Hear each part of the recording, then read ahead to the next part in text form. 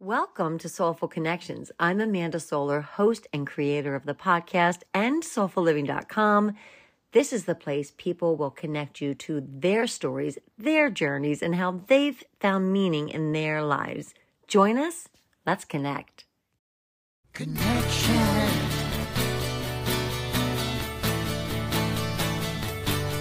Let's talk about connection.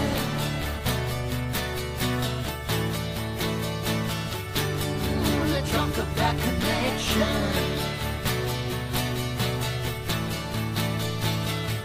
Let's talk about it. So, welcome to Soulful Connections, Kristin Smedley. And your list of accomplishments is so long, so inspiring. I have so many questions. But let's start with your latest accomplishment because it's sitting behind you and I can see it. Tell me about your book. We'll work backwards. Oh my God, Amanda, first of all, I'm so happy to see you. Thank you for having me on this. This show is unbelievable how far and wide you've gone so fast. If I didn't like you so much, I'd be jealous. But oh my gosh, I was just talking to a friend of mine this morning about this book. I cannot First of all, I can't believe that it's finally happening. And of all the things that I thought I'd never be able to say that I am a children's author, I was an elementary school teacher and I knew I was going to be an elementary school teacher from the time I was 5. Really? Yeah, which seems so weird. And we were talking about the whole, well, back then there wasn't a lot of options for women. However, I just knew. And my poor brothers, I have 4 brothers. I would sit them in little chairs in my dad's workshop where he hung a chalkboard for me. And I would teach them everything that I thought that they should know. And I would get teachers would clean out their closets at the end of the year. I would get all the worksheets, and I would pass them out. Gosh. I have brothers that actually sat through that. They're the greatest men now on the entire planet. But Where do you but I fall? just Are you the youngest? Are you the oldest? I'm second in birth order, first in command.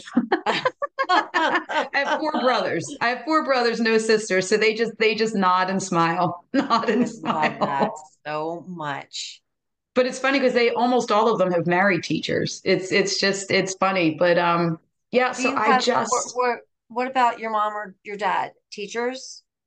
no, you know what? My dad, he could have been the most amazing high school teacher, but my parents were shift workers and did everything possible to get us a good education. And he didn't get to go follow dreams like that, and I know that that's why it was so important to him to support all of our dreams. And oh my gosh, when I talk about my dad, it's like my brothers and I are all living these lives that are incredible and all the sacrifices my parents made to make that happen. And I used to be so regretful and guilty for my dad that he didn't get to pursue a career in teaching. But when I look back, I mean, a lot of my speeches now are built around him as a coach and him as a storyteller.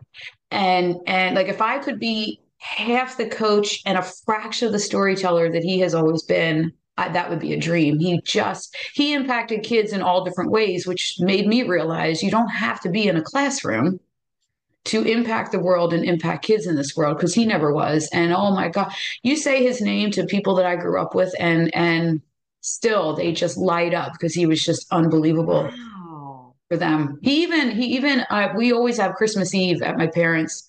And for a long time, it was a huge thing with a bunch of the neighbors coming. And then our family got so big with grandkids that they kind of shut that down.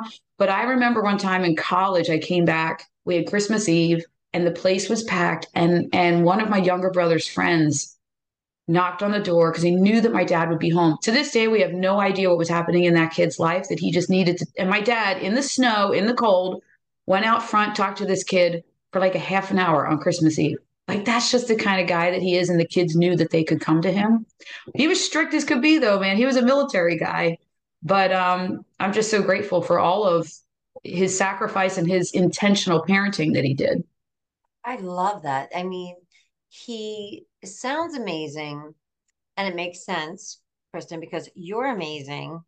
And, I'm wondering how you went from, the 5-year-old who lined up her brothers and decided to be a teacher to somebody who started Thriving Blind Academy, is now a children's book author, podcast host, global speaker, started your own foundation, started Brilliantly Resilient. Like, first of all, I always say to you, and I do wonder how you manage it all. But secondly, what was that journey like from 5-year-old, I want to be a teacher, to today? Well, I'll tell you, I always knew I wanted to be a teacher. I just always did. And I went to college for it. I always knew, back then it was like, what you get a job, you get the husband, you get the house, you get the car. And I did all that. And I was very much the planner, organizer, achiever. I mean, I was the big achiever in my house. There was an expectation everybody had that Kristin was going to be the highest achiever, which is fine. We crack under that pressure a little bit here and there. But I came through and did it all, and I had checked every box, and I had everything. I mean, I even had that perfect green lawn, and the street that I lived on, all the sprinklers came on at the same time. And then when Wow. I finally had it all, my biggest dream ever was to be a mom. I had the most amazing role model of a mom and a grandmother. Like, I had women in my life that were incredible moms. So I couldn't wait to do that. And of course, it's me, do it even better. Right, right. Take it one next level. And I had everything I ever wanted. And then there's my brand new baby, and I hear at 4 months old, your son is blind. And that wasn't in, oh my God, that was nowhere in the cards. And I don't even want to say I came from some easy life. And we had a lot of challenges growing up. So it wasn't like this was the first big thing that ever happened to me. But this was the first time that this was not in the plan. And I had absolutely no idea what to do with it. And neither did anybody else. Nobody. There was nowhere. I mean, this was 23 years ago. There was no Yeah. Facebook. There was no support groups. There was absolutely nothing. And when a doctor at Children's Hospital Philadelphia says to you, good luck, I have no idea what to tell you. And I thought, oh my God, of course, my mind started racing when he said he's blind. And I was like, well, wait a minute. And my first question, this is so ridiculous, but this is for all the listeners that think that they ask stupid questions. No, I'm the queen of that. I said to him, let me back up before I tell you my stupid question. You know how when you first find out you're pregnant, you're like, I just want a healthy baby. Yes. And then as it's like you're thinking and your belly's growing, like when you're me, it's like healthy. Okay, maybe like super smart.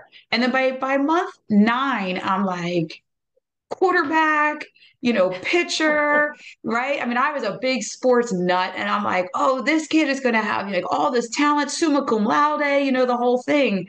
So when I hear all of those dreams, I'm like, which one of them's I got to pick and choose now? Which so I said to the doctor, will he play baseball? Like I was like, how blind are we talking? And my reference point was not reading or writing, right? I'm like, will he play baseball? And he looked at me like I had 10 heads and he was like, absolutely not. And I'm Yeah. like, "Hmm." And then I'm thinking, and then my next thing, first I'm sports minded. My next thing is school. I'm like, is he going to go to school? And he said, not the public school, not the way you're thinking. That's when I was like, this is like really blind. And then I'm like, well, what is going to happen? What is he going to be able to do? And he said, I have no idea, but good luck. So what were you feeling? You were feeling, you had those questions. Did it knock you down? Did you feel immobilized at all? Well, I literally landed on the floor of that little, if you know Children's Hospital, those Yes. exam rooms are teeny tiny. They have so many in that building. I mean, talk about it, it still takes my breath away when I think about hearing when I heard him say that. And then he said to me, listen, I understand that this is really hard news and you didn't expect this, but I'm going to need you I understand you got to get yourself together, but could you do it in the hallway? Because we have a waiting room full of other families. And I was like, oh my God. And I'll never forget the drive home from there. At the time, my grandmother was living with my parents. I was very tight with my grandmother, but she was in that like probably 3 years of, she was in her 90s and it was like, why am I still here? kind of thing. And she was in a very not good place mentally and was being very hard on everybody when she had been a lifetime of light and love and joy. And it was so hard to watch her go through this angry stage. And I'm telling you, Amanda, I walked in and my grandmother's sitting there and I thought, I do not want to deal with her anger and the way she's at. And she said, how did it go? And I told her what, oh my gosh, I told her what happened. And for the first time in 3 years, her light came back and she stood up and gave me the biggest hug. And she said, I don't know how I know this, but this is all going to be fine. Gives me chills everywhere, Kristin. Oh, and I'm telling you, it was a moment of she finally was back. And then Yeah. from that moment on, she went back to being her love and light, even though that was so hard for her in the next, 6, 7 years of her Oh, life to not have the life that she used to have. And she said to my mom one time, she goes, I know why I'm still here. Because then I had subsequent kids. She goes, I'm supposed to help Kristin with those kids. She was like 100, literally, when she said but you know that. what? That shows the power of purpose. You Oh, know, as soon yeah, as you said that to her, you awakened her purpose. You reawakened her purpose for yeah. her. Yeah, that's interesting you say that because I was just reading a book from Matthew Kelly's latest little book, and it Mhm. talks about having a purpose. Like that's what we're here for. And a lot of this other stuff that's happening, the depression, the anger, all of that, it's because we're not connected to Right. I purpose. believe that. That's interesting. So then this is your oldest son, Michael. And how did you proceed? Did he go to school and what happened? Well, I would love to say that at that moment I was like, I got this. All right, grandmom's on my side. Like, we totally got this. But I will say, I give myself a lot of grace now because I really didn't want to admit it. Of course, I admitted it in a TED talk, which if you're going to just tell the world, you just do it in a TED talk. I felt a lot of guilt and shame over the fact that for 3 years, I mean, there was no information, there was no connection to anyone that had anything like this. And there was Hollywood sharing the story of blindness being devastating, right? That's all I knew. Sure. So I spent 3 years every single day. At night, I would pray blindness away. Like, just take this, take Yes. this, take this, take this, take this. I need the miracle. I need the fourth, fifth, 10th specialist to say, no, that's not what this is. Yep. So every night I did that for 3 years. And every single morning, I'd walk in, get Michael out of his crib or his little toddler bed as he got older, and was pissed off every morning. Every night I'm praying it away, and every morning I'm pissed that it's still there. For Yeah. 3 years, 3 years I lived like that. And then it was when I was, it took my boys are 3.5 years apart because that was the person I was married to at the time, trying two of us not being able to get our heads around something was not healthy. And then he was of the camp of, I can't do this again. And I am such a nerd. I am such a scholastic research nerd. I went around and talked to parents that had one child and children that grew up an only child because I have such a big family. I needed to get my head around only child, because if that's the route we were going to go, I needed to understand that. And I just couldn't. I finally came to the conclusion because here's the thing with this blindness, every pregnancy has a 25% chance of another affected child. So in LCA, which is what we have, you see in all these families, once there's a child that has it, there's no kids after that. Parents they're too impacted and Mm. devastated. And if their firstborn has it, they're an only child for the most part. So I was like, I always say that my memoir could be Delirious Optimist. That's the title, like Delirious Optimist. Because I'm like, wait a minute. Only child, I don't think I could do that. And 25% chance isn't that big. Like 75 is bigger. And it's Right. me. I've always had some pretty good luck in this world. My dad always gave me the lottery tickets to scratch off because I would always win at least $1, Right. So I'm like, that's a pretty good chance. So then I end up pregnant with my Mitchell. And oh my gosh, I'm telling you, the one morning when I was 8 months pregnant, it was like math major in college and math award in third grade. Kristin showed up and was like, dude, 25% is a big risk. And then I panicked. I mean, I Yeah. panicked, I ugly cried, and I was mad as hell. And I'm like, there's just no way. And it was my most scared, devastated, and angry moment of my entire life. And it was my Michael that came into the room, and his big line that changed everything was, Mommy, isn't this the best day ever? Mm. And he was 3.5 years old. And Amanda, I'm telling you, and you've met my Michael and you see him on social media. There's not many times in 23 years that he hasn't been smiling with the most optimistic point of view and going after every day for everything that it's got to bring. And he's been like that his whole life. And for 3.5 years, I missed it. I wasn't seeing that. I was so seeing through the lens of this is not how it was supposed to be, Hmm. instead of the lens of look at all that it could be.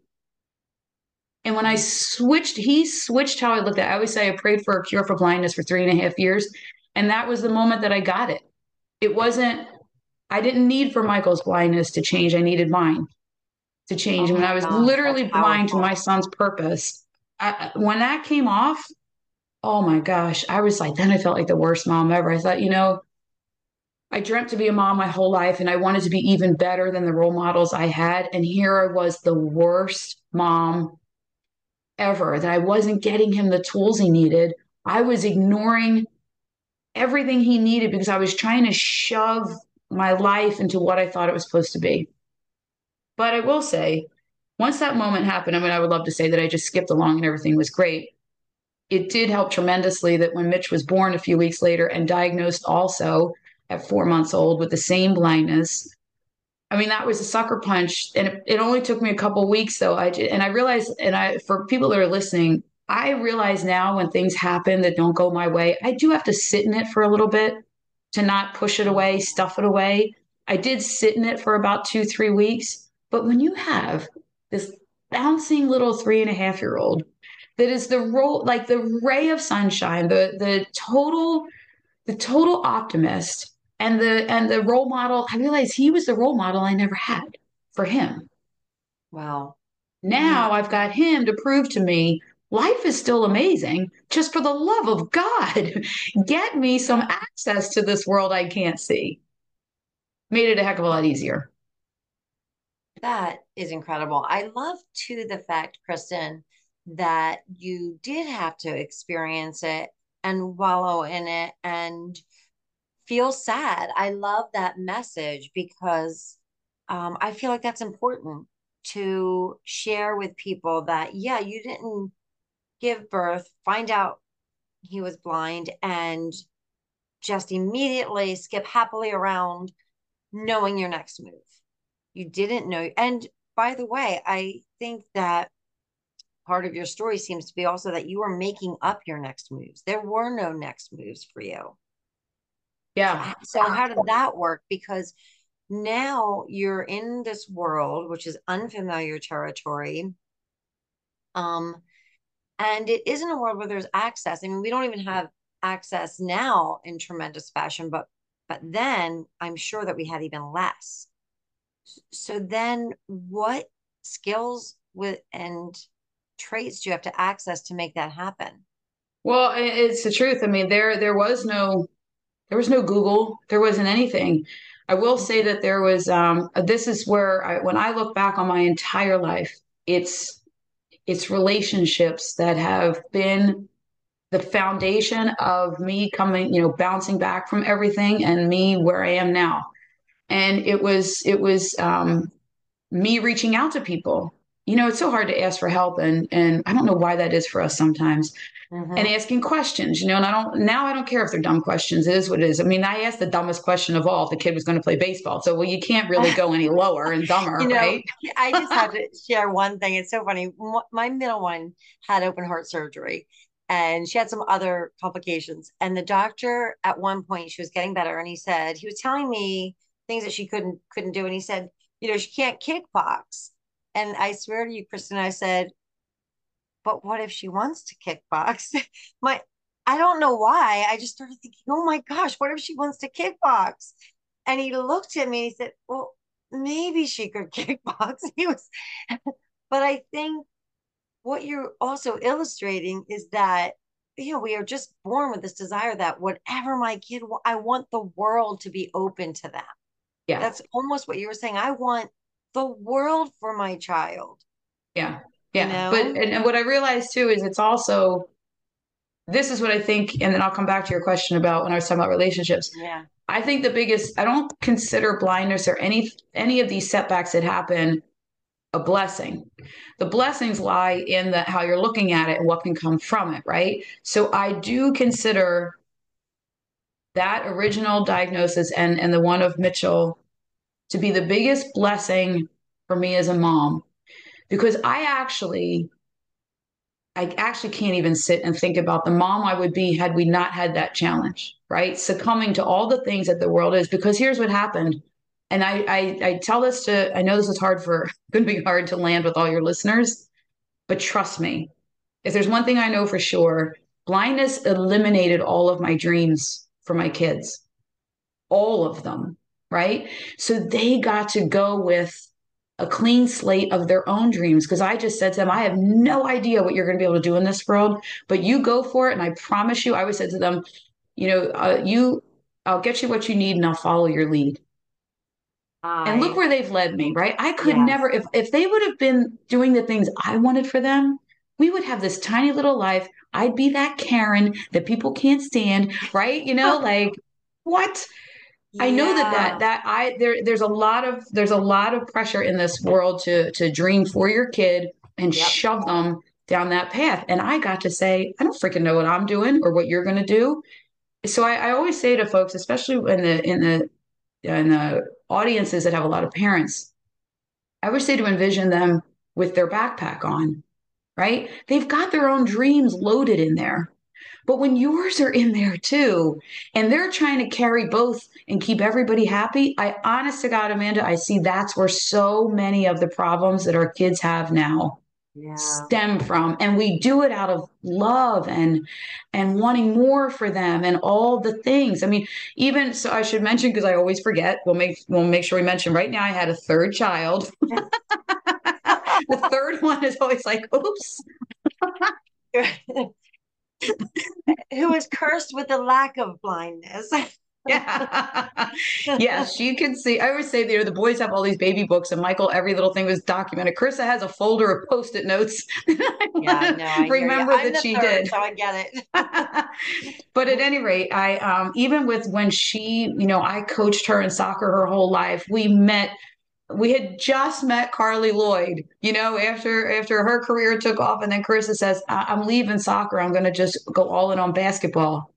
And that was like, no, no, no, no, no, no, no, no, no. We had a Mhm, plan. Remember? mhm. Remember, we've been doing this our whole lives. And I was like, and I was instantaneously back to that moment of, oh my God, this is what I want for her. She needs to do what she wants for her.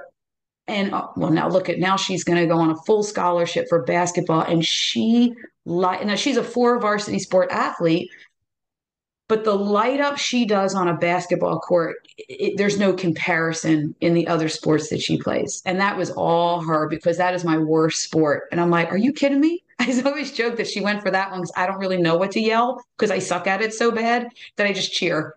Oh, oh But my anyway, gosh, that's there are my so my, many beautiful it's hard. lessons. It's hard to take your dreams off your kids. Yeah. But if you can readjust, and I say you can adjust that at any moment. I mean, right now, as Mitchell's like thinking about where he might want to switch colleges, and Carissa is thinking about majors, like I just have to. I'll be a sounding board, but I can't Hmm. put even though I can see them going down a path where they'd be phenomenal. Hmm. I'm letting them figure that out, and that's hard.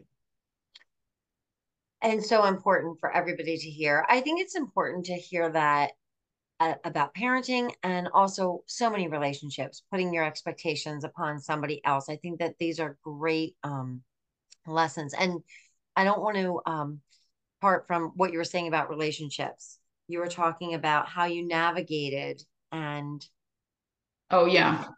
Yeah, so there was no Google, there was no nothing, but I asked the question, I actually pressed that guy, the doctor, that guy. I have a lot of stories that involve that guy, you know. They're always crowd pleasers because I win against that guy in every story. Yeah, But love anyway, it.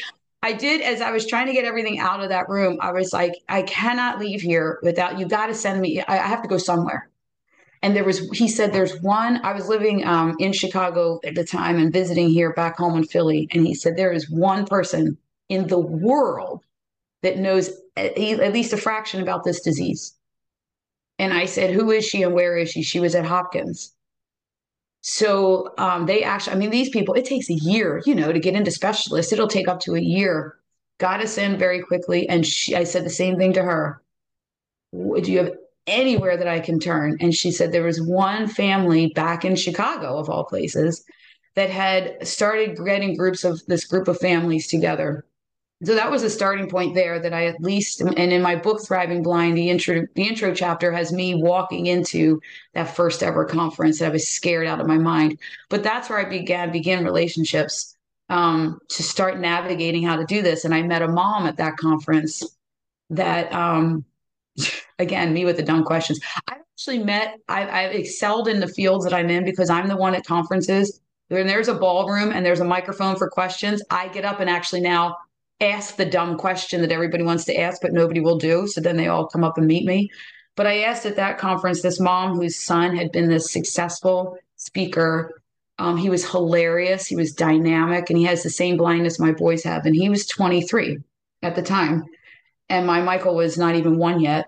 And then she was talking to the parents, and I said to her, they were all asking about when did you start Braille and when was the white cane? And all I said was, when did you stop crying every day?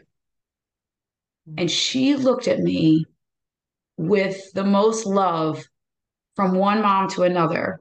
And she said, oh, I know exactly where you're at. And she said, trust me, you're suddenly going to have a day, and I don't know when it is because we're all different, but there's going to be a day where you get to the end of the day and you go, oh my God, I didn't shed a tear about this today. And she goes, and guess what? Then that day is going to turn into a week, and then you're going to have a month. And she said, and then eventually, I promise you, it's going to fall in the background, but you have a lot of work to do between now and then.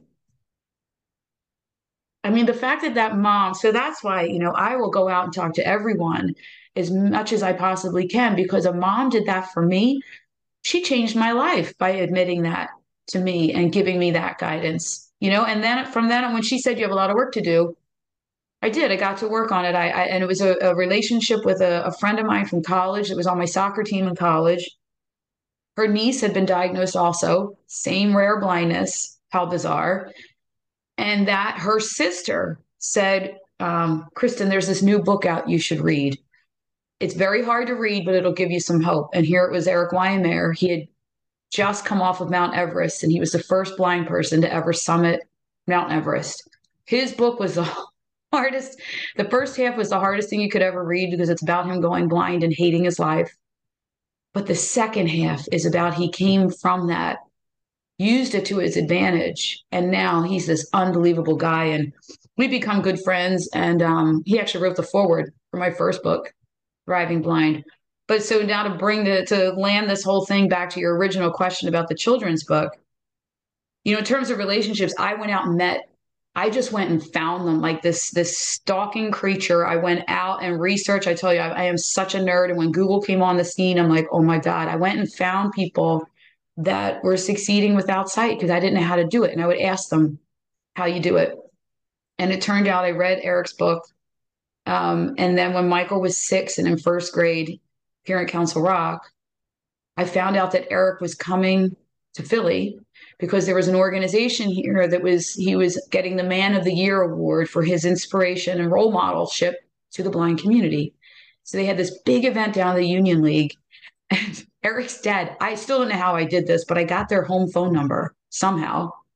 I think that there's a lot of things in place now that you can't get people's home phone numbers I feel for like you me. probably still could, Kristin, but But I got his dad on the phone, and his dad was like, for years, his dad became a very good friend of mine. He just passed away last summer suddenly. That was a hard loss for the world and our community and my family.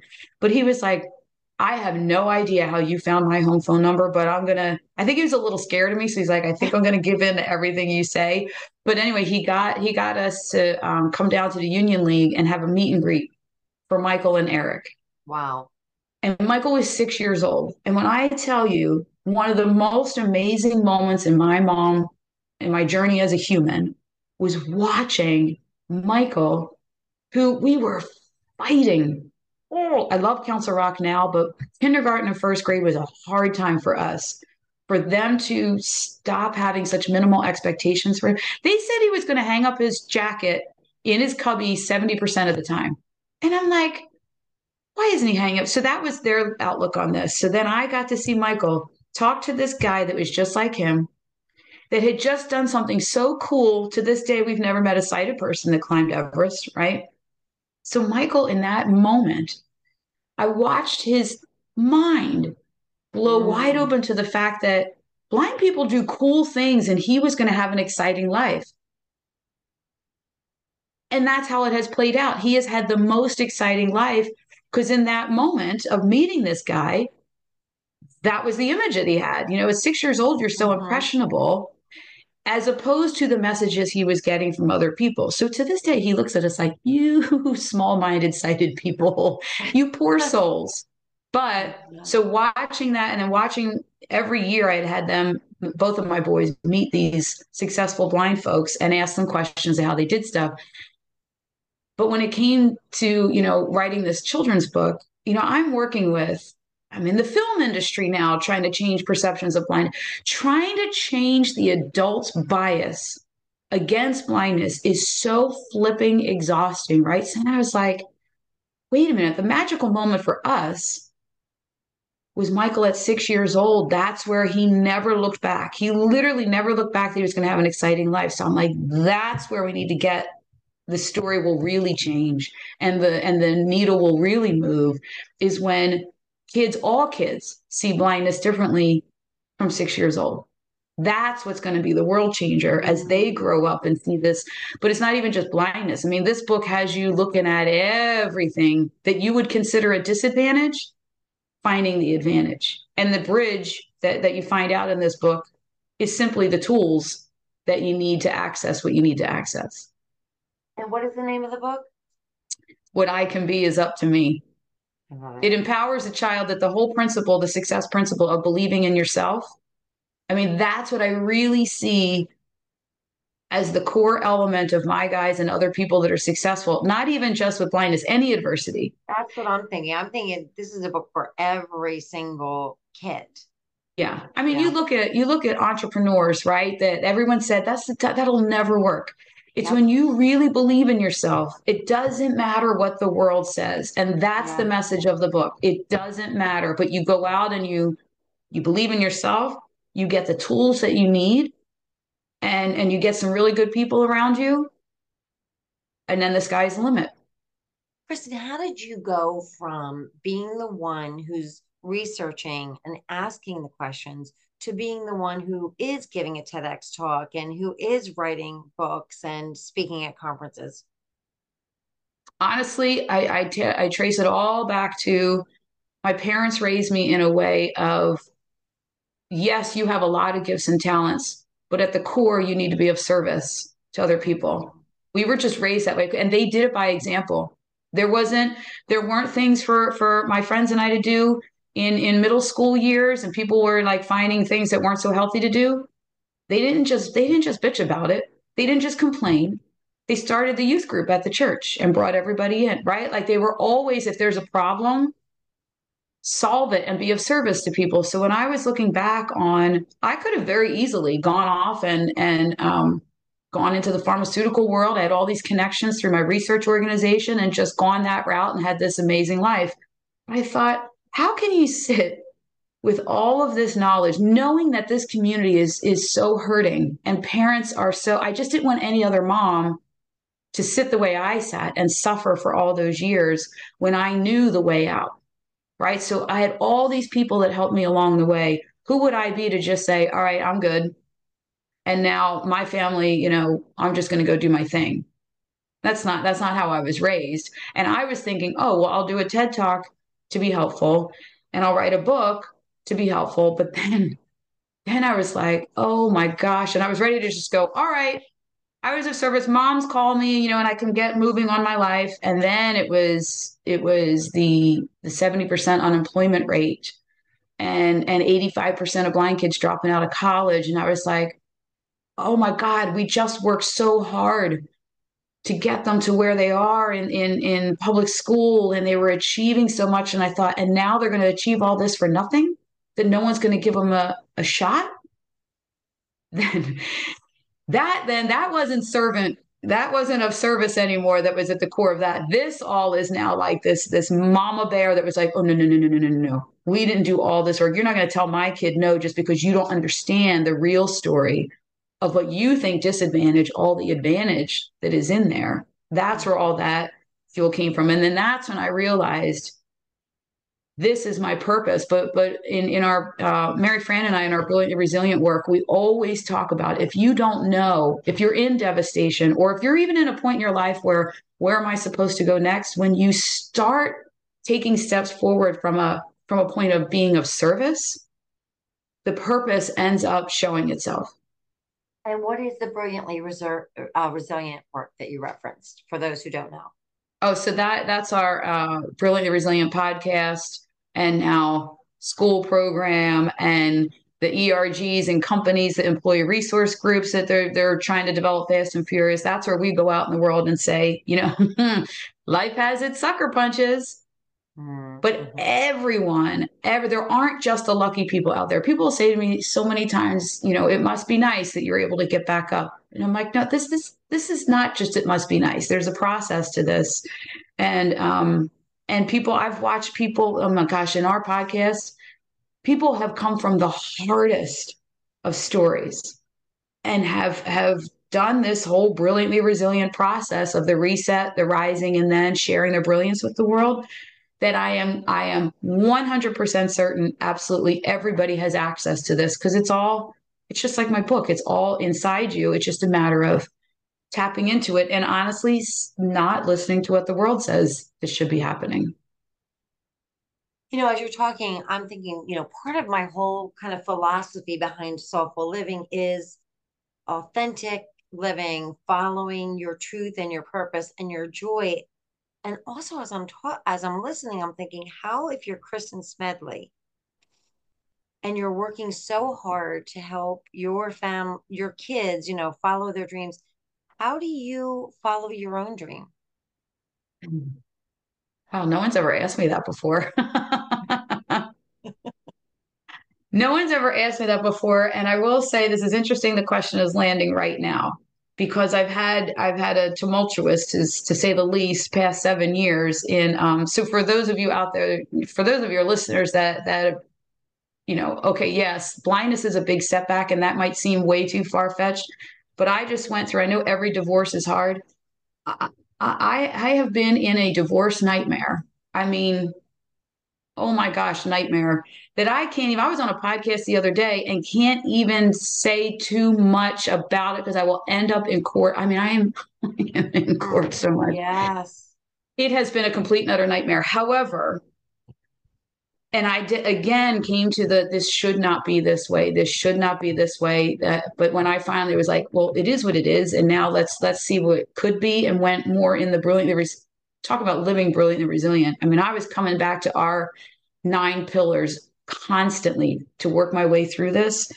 But the growth that I was able to do, and really starting looking at what are now, I mean, my Chris is a senior in high school. She's heading off to college. I started looking at a couple of years ago, okay, I'm still a mom forever, right? And I've got Michael's off now, working his dream job in Disney World. He graduated Penn State last year, and Mitchell is on an incredible track at Kutztown University, chasing his dreams, and Carissa's going after her dream. Then what's next, right? Yeah. And I started looking at this a few years ago. Though they're not going to be home forever. I'm not just doing this for them forever. So where do I really want to land? And I think that's where the children's book came from, because I am at my core a teacher in elementary school. I can't wait to get back in the classrooms with this book, and we're designing all these activities to do with it. Um, but I realized as I just started to answer your question specifically, I started paying attention for the past 4 to 5 years. What lights me up? What am I doing of service for my kids and service for my community? But where is it that really lights Kristin up? And let's do more of that once the kids are gone. And I've been joking with my Carissa because I'm like, I keep looking at, she goes, you always look at your watch, you never even worn a watch in your whole entire life. I'm like, I don't know. It's just a thing. So I'm always looking, like at my wrist, like there's a watch, like, when are you going? When are you out of here? I got things to do. Right. But I have started aligning, like, where am I lighting up? And it's, being on the certain stages, helping certain, communities, being back in the rare disease community with all the success I've had there. I mean, I just achieved the pinnacle of well, the one of the pinnacles of it. We just got my research organization just got the $1.25 million grant from the NIH. That was all relationship building. That Wow, was our researcher at Columbia. I didn't even have to fill out that grant. I gave him some of the info he needed for it. He did the whole thing, but we developed a relationship over 6 years of him working on our rare disease. But so now it's like, I can't wait to go back now and tell everybody how I was able to do that, and it's like, honestly, Amanda, now that I'm thinking about it, it's teaching. Yeah. That's what that's my thing, that is the Kristin Smedley thing, and serving me and my purpose in this world. It's going back now and teaching everybody the things that I've learned in this 23-year journey. Wow. As we close up, I have to remark that what really is so, I think, profoundly touching about you is you embody all of the feelings. So throughout the conversation, tears will light up your eyes, and then you're so funny, and then there will be a joke, and then there's this kind of power that just radiates from you where you power through it. And somehow you have found some sort of secret, or maybe I suspect you were just born with it, that you don't just lie in your tears, which would be really easy to do in every situation. I don't know how you find the strength when you're sad to be powerful. Hmm, that's You know? interesting. I will say that there have been quite quite a number of sad days, and sometimes they'll hit me out of the blue. I mean, like I said, Michael's 23 and incredibly successful, and then there's moments where I'll go, damn, but he can't do this. Yeah. But I instantaneously then go to, oh my gosh, but look what he can do. Like I've learned especially the past year, and Mary Fran can tell you this wholeheartedly. I have literally lived what we have written about and talk about in Brilliantly Resilient, and looking at it through the right lens. And really, that's my thing. It's when I realize I'm looking at it from the sad victim lens, which we are all, I think, hardwired to do, or at least I was kind of raised that way. Um, when you're looking at it from the victim lens, it is too hard to come out from under it. But it's like the eye doctor, how they switch it, better or worse. Yeah. And when you can literally in your mind flip that and say, but wait a minute, let me look for the advantages in this. Let me, instead of sitting there, in my divorce and in facing bankruptcy and a lot of things, it was like this, it shouldn't be like this. Okay, but it is. So let's look at what it could be. What if you flip it and envision where you believe that you should be, want to be, can be, and go in that direction. It's just really looking at it from a different lens and starting there. And honestly, having a good group of people around you. My tribe has gotten very small. I have a lot of community and connections, but at the core, my tribe has gotten extremely small, which I have found to be much more beneficial for me because they're the real deal that I can Yeah. go to, Yeah. Um, I do. but yeah, it's definitely looking at things through a different lens and realizing, a lot of times I look back how far I've come. Never Mm. did Kristin that was sitting on the floor of the children's room, children's hospital, would I have thought that I would now be the one consoling and giving hope and resources and action to moms like me back then. Yeah. Well, I have to say, you serve as a real beacon. You do. You serve as an inspiration to all of us who, want to find that magic blend of living our purpose and serving others. And there's something powerful about that little concoction that you kind of embody. So I am going to say thank you so much. I know you have places to be. I was like, how the heck can I synopsize Kristin Smedley's life, activities, endeavors in 45 minutes? I don't think it's possible. I'm going to have to do a long intro, Kristin. This is all I can say, but I'm so wowed by you. I'm really wowed by you, and I am so grateful for you. So thank you for making time to come on the podcast. Oh my gosh, thanks for having me. Thanks for being a part of the tribe and for doing the work that you're doing to get others moving in the right direction in their lives. It's good stuff. Thank you, Kristin. And thank you for listening. If you like this podcast, consider letting people know and giving me a super rating and subscribing and, all that good stuff. And finally, I just have to give Bill Aronson a shout out because he is the talented musician who wrote, produced, and recorded the Soulful Connections podcast theme song. It's the best, Bill's the best, and you're the best. Thanks again.